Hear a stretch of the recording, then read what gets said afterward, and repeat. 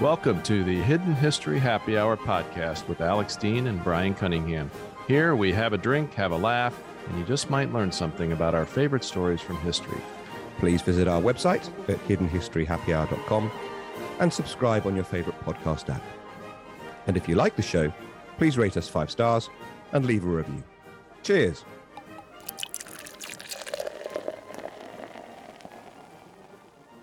Welcome, everyone, to the second live episode of the Hidden History Happy Hour. Thank you so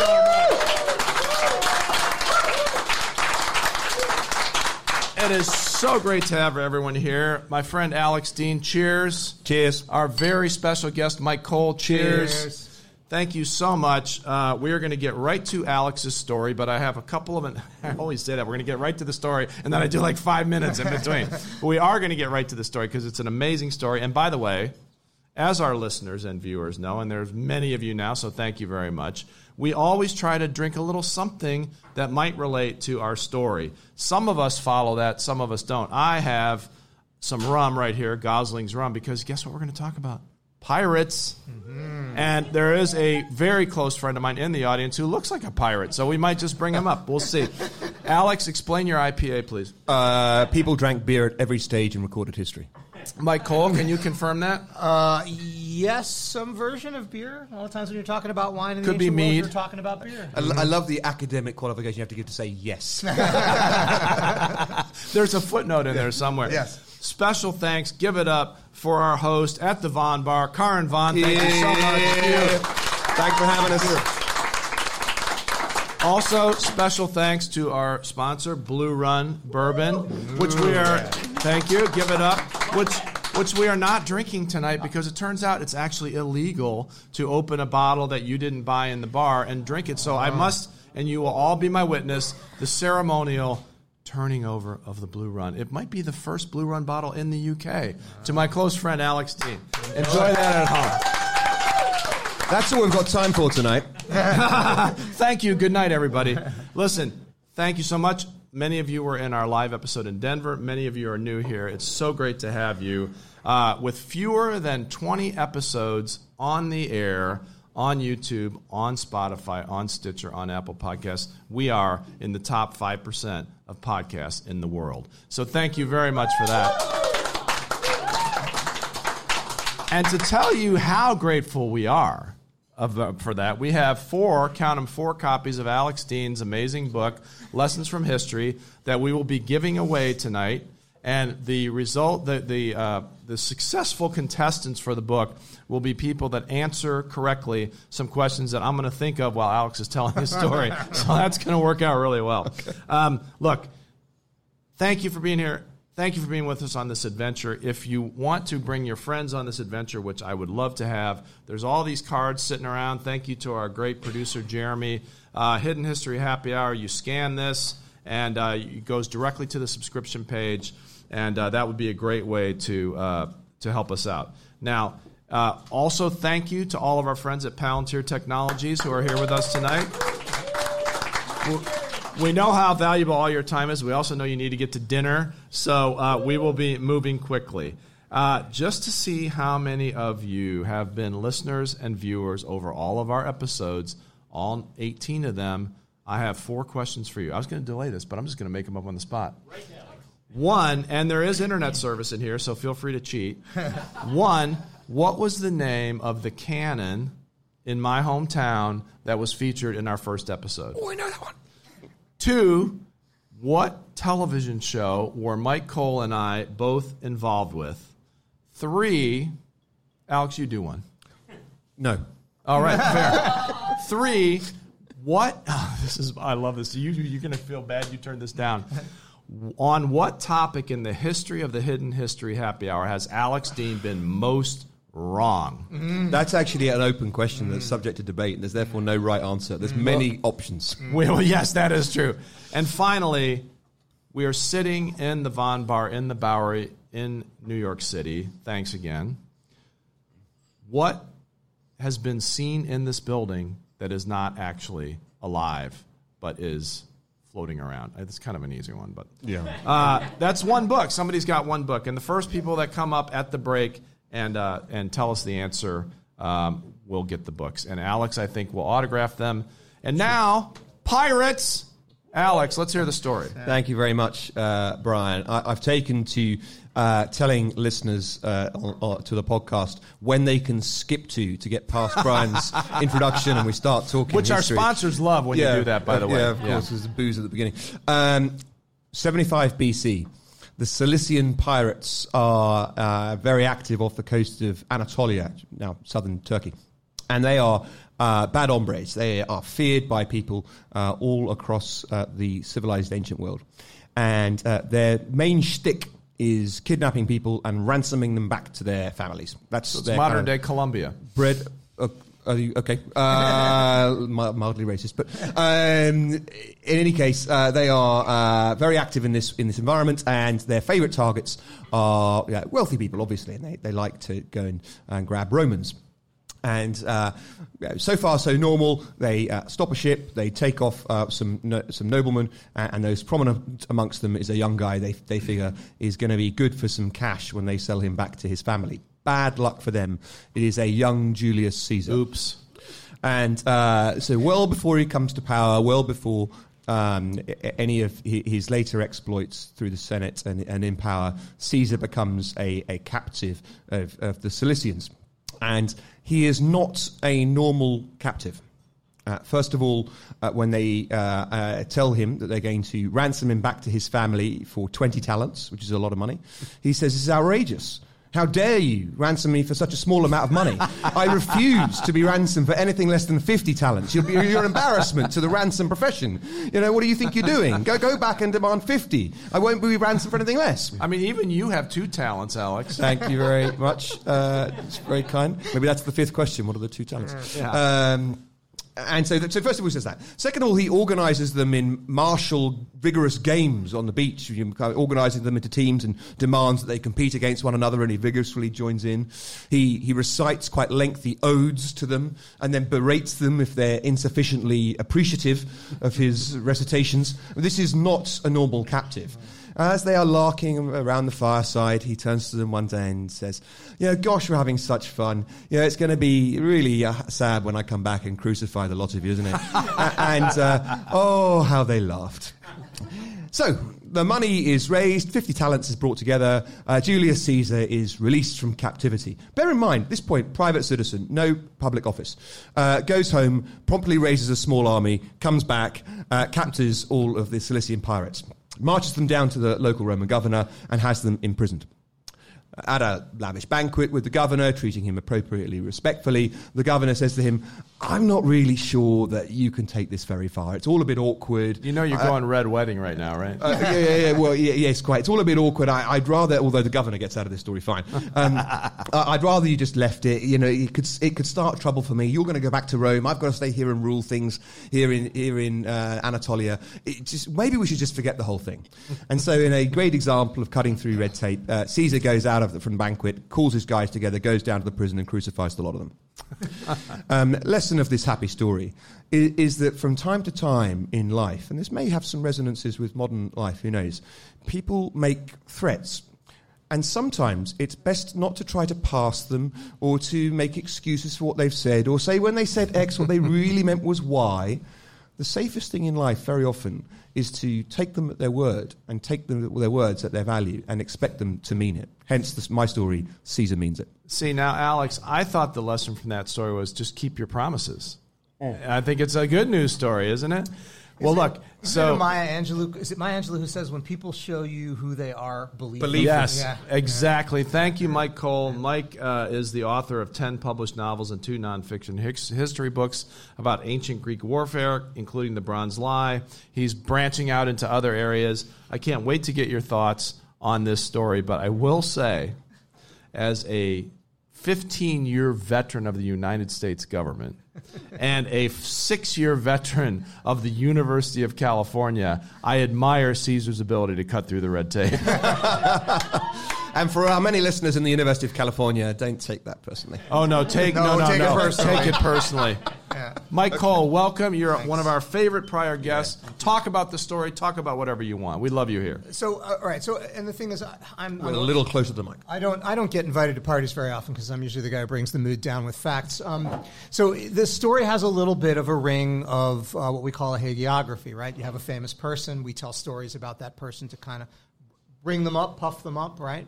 So it's always important when you listen to stuff like this to take it with a little bit of grain of salt, right? Was this myth-making after Caesar's life to sort of define that story? But one of the things that because people get very upset when I bring up these points, I don't think that means that you can't take inspiration from that story, right? Like the lesson of it is when someone is telling you something, right? And also the more important lesson, I think, of the story, the one that I love to take away, is that you never know who you're messing with, right?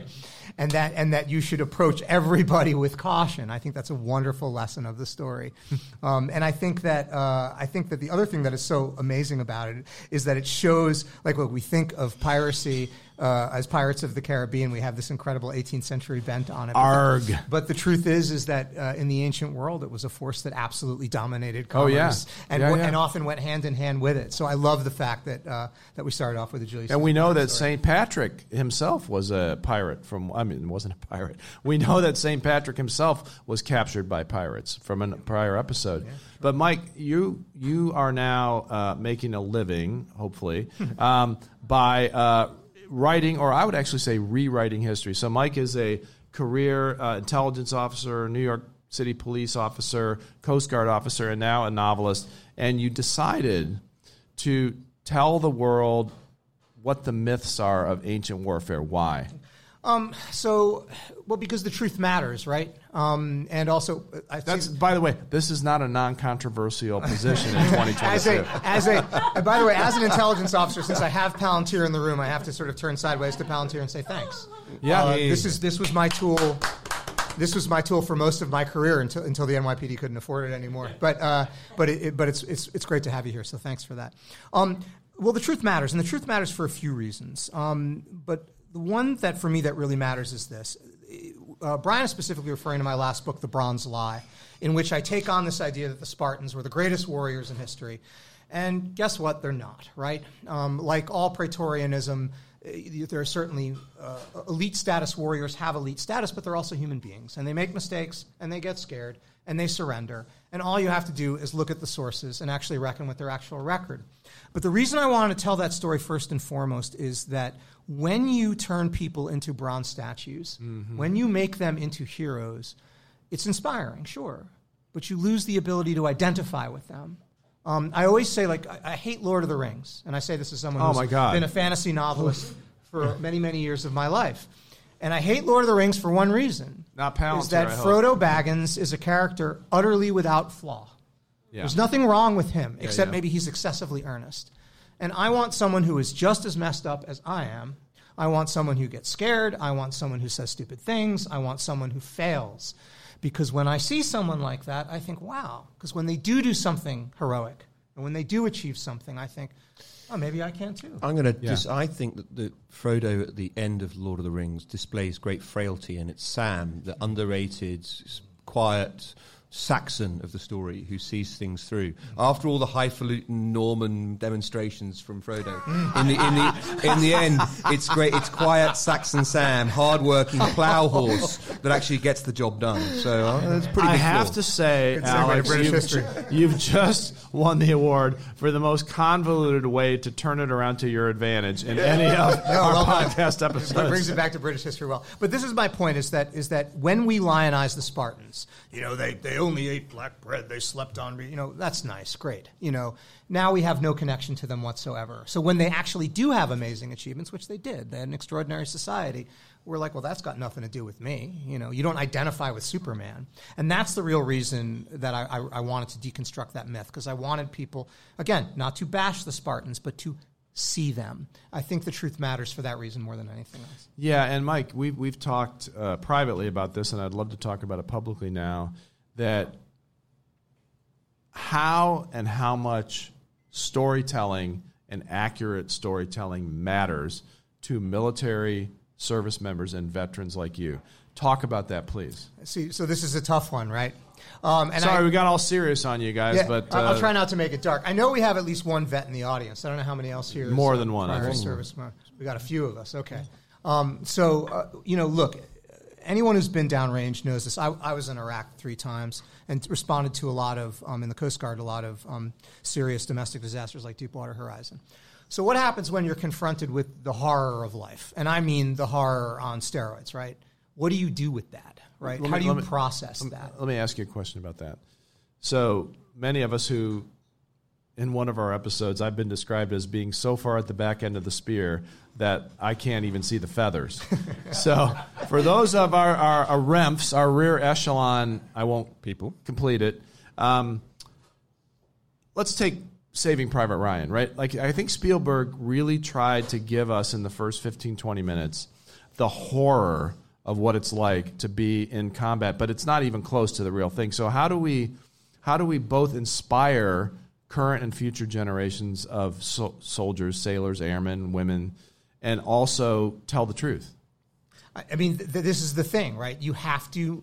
First thing is you can't dumb it down, and you also can't sugarcoat it. One of the things I think that, by the way, there's nothing we can't dumb down on this podcast. Just so you know, that's a fair point. But look, people are smart, and I firmly believe that. And when you respect people's both intelligence and their emotional capacity to grapple with reality, they respond to that.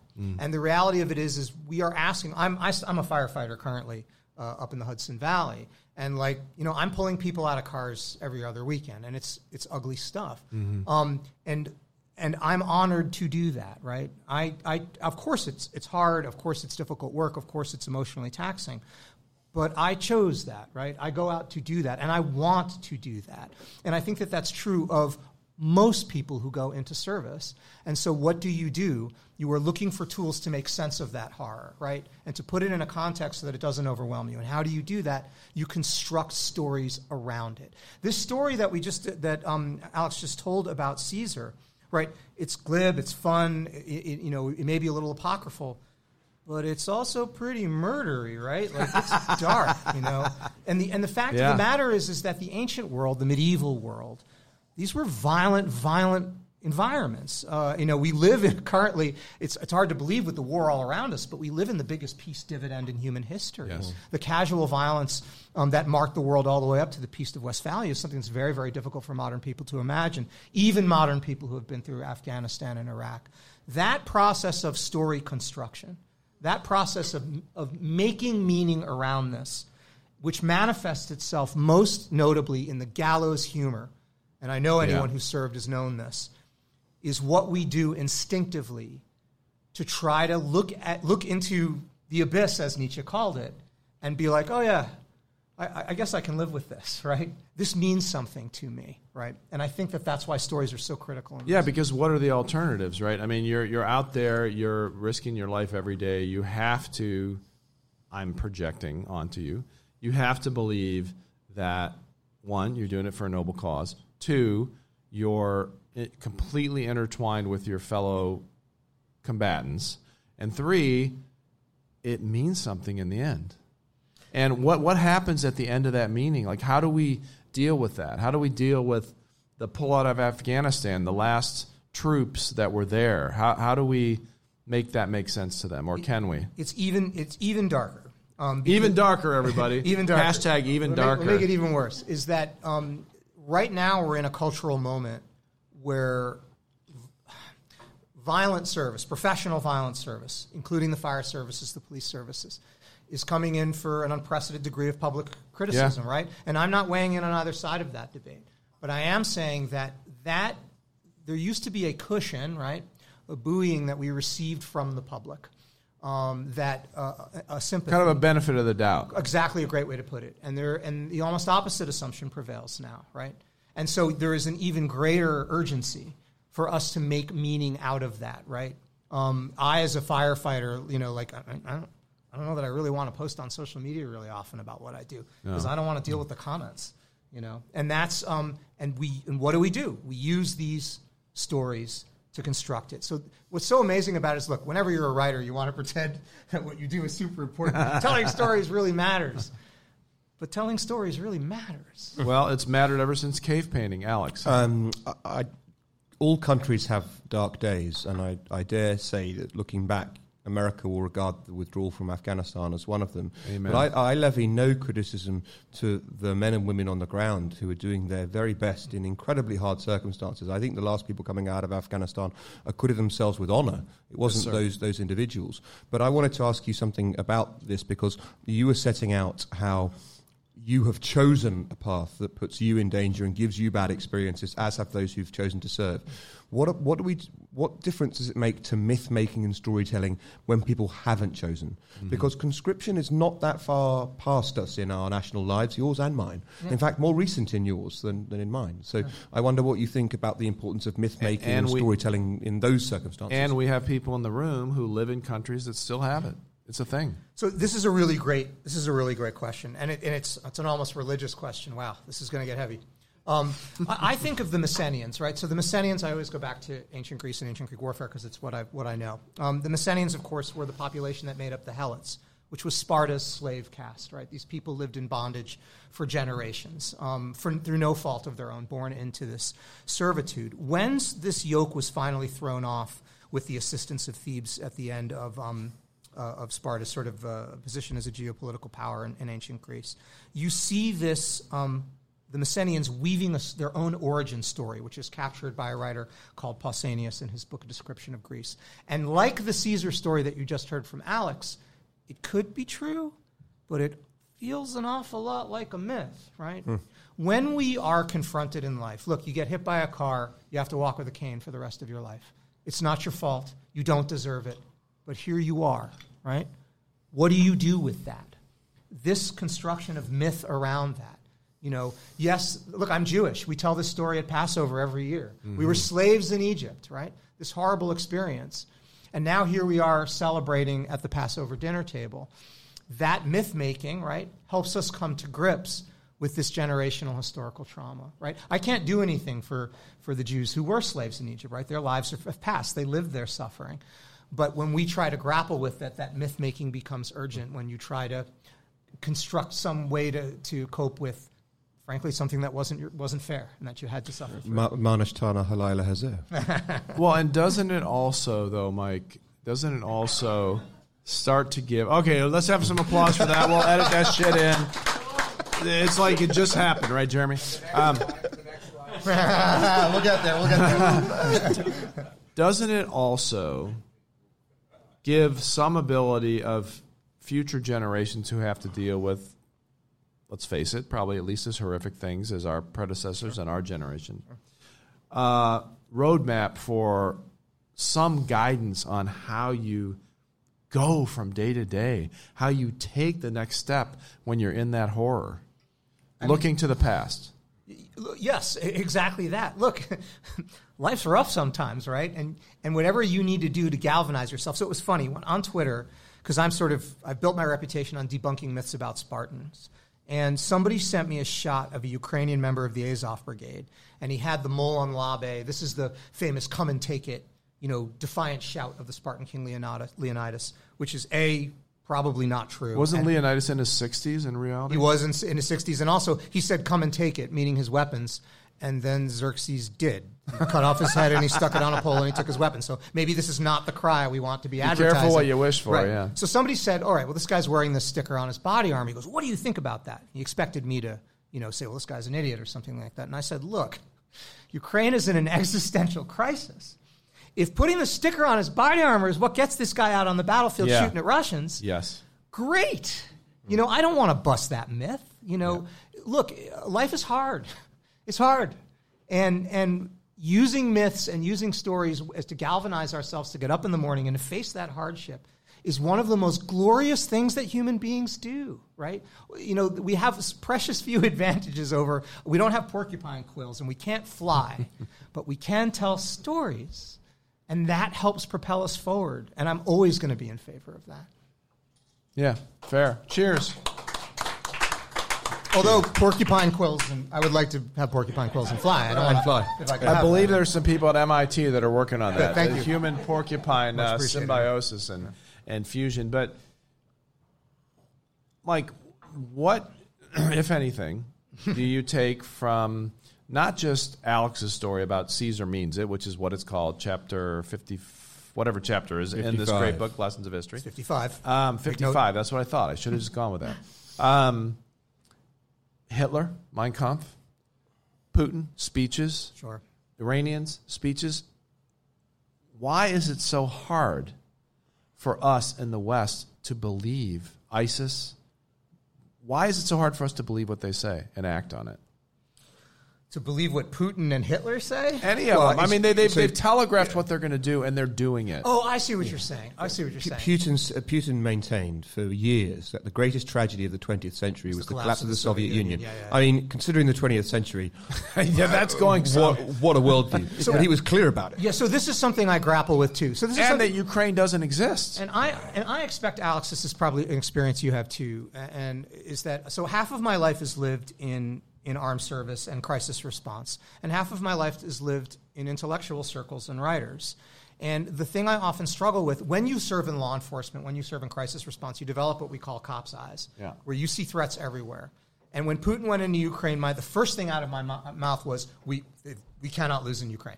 He will go to Poland next. He is not going to stop. Moldova, Poland. And when I sat down with my cop and firefighter buddies, they were all like, yup.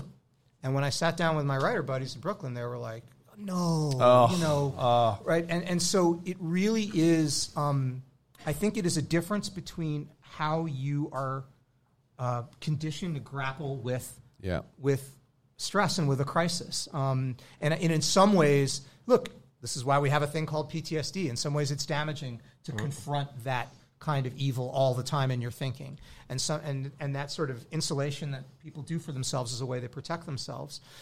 But I'll be frank, I don't ever want to give that up because I do think that having that ability to confront it directly. And the answer to your question is that because the people that are writing think pieces in Salon.com and in the op-ed page of the New York Times, not always, C.J. Shivers, if people do not know him, he's a former Marine, also John Ismay, both write for the Times. Yeah. They're incredible, and they're both veteran warfighters. Yeah, check it out.